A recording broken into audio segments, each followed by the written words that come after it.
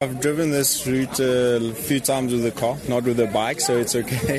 But I enjoyed it. The scenery is nice, and it's definitely nice to have a race here in Limpopo. Just happy to win a stage, and also happy for the team to give something back towards the team. Of course, we do train like 4 or 5 hours a day. We try to.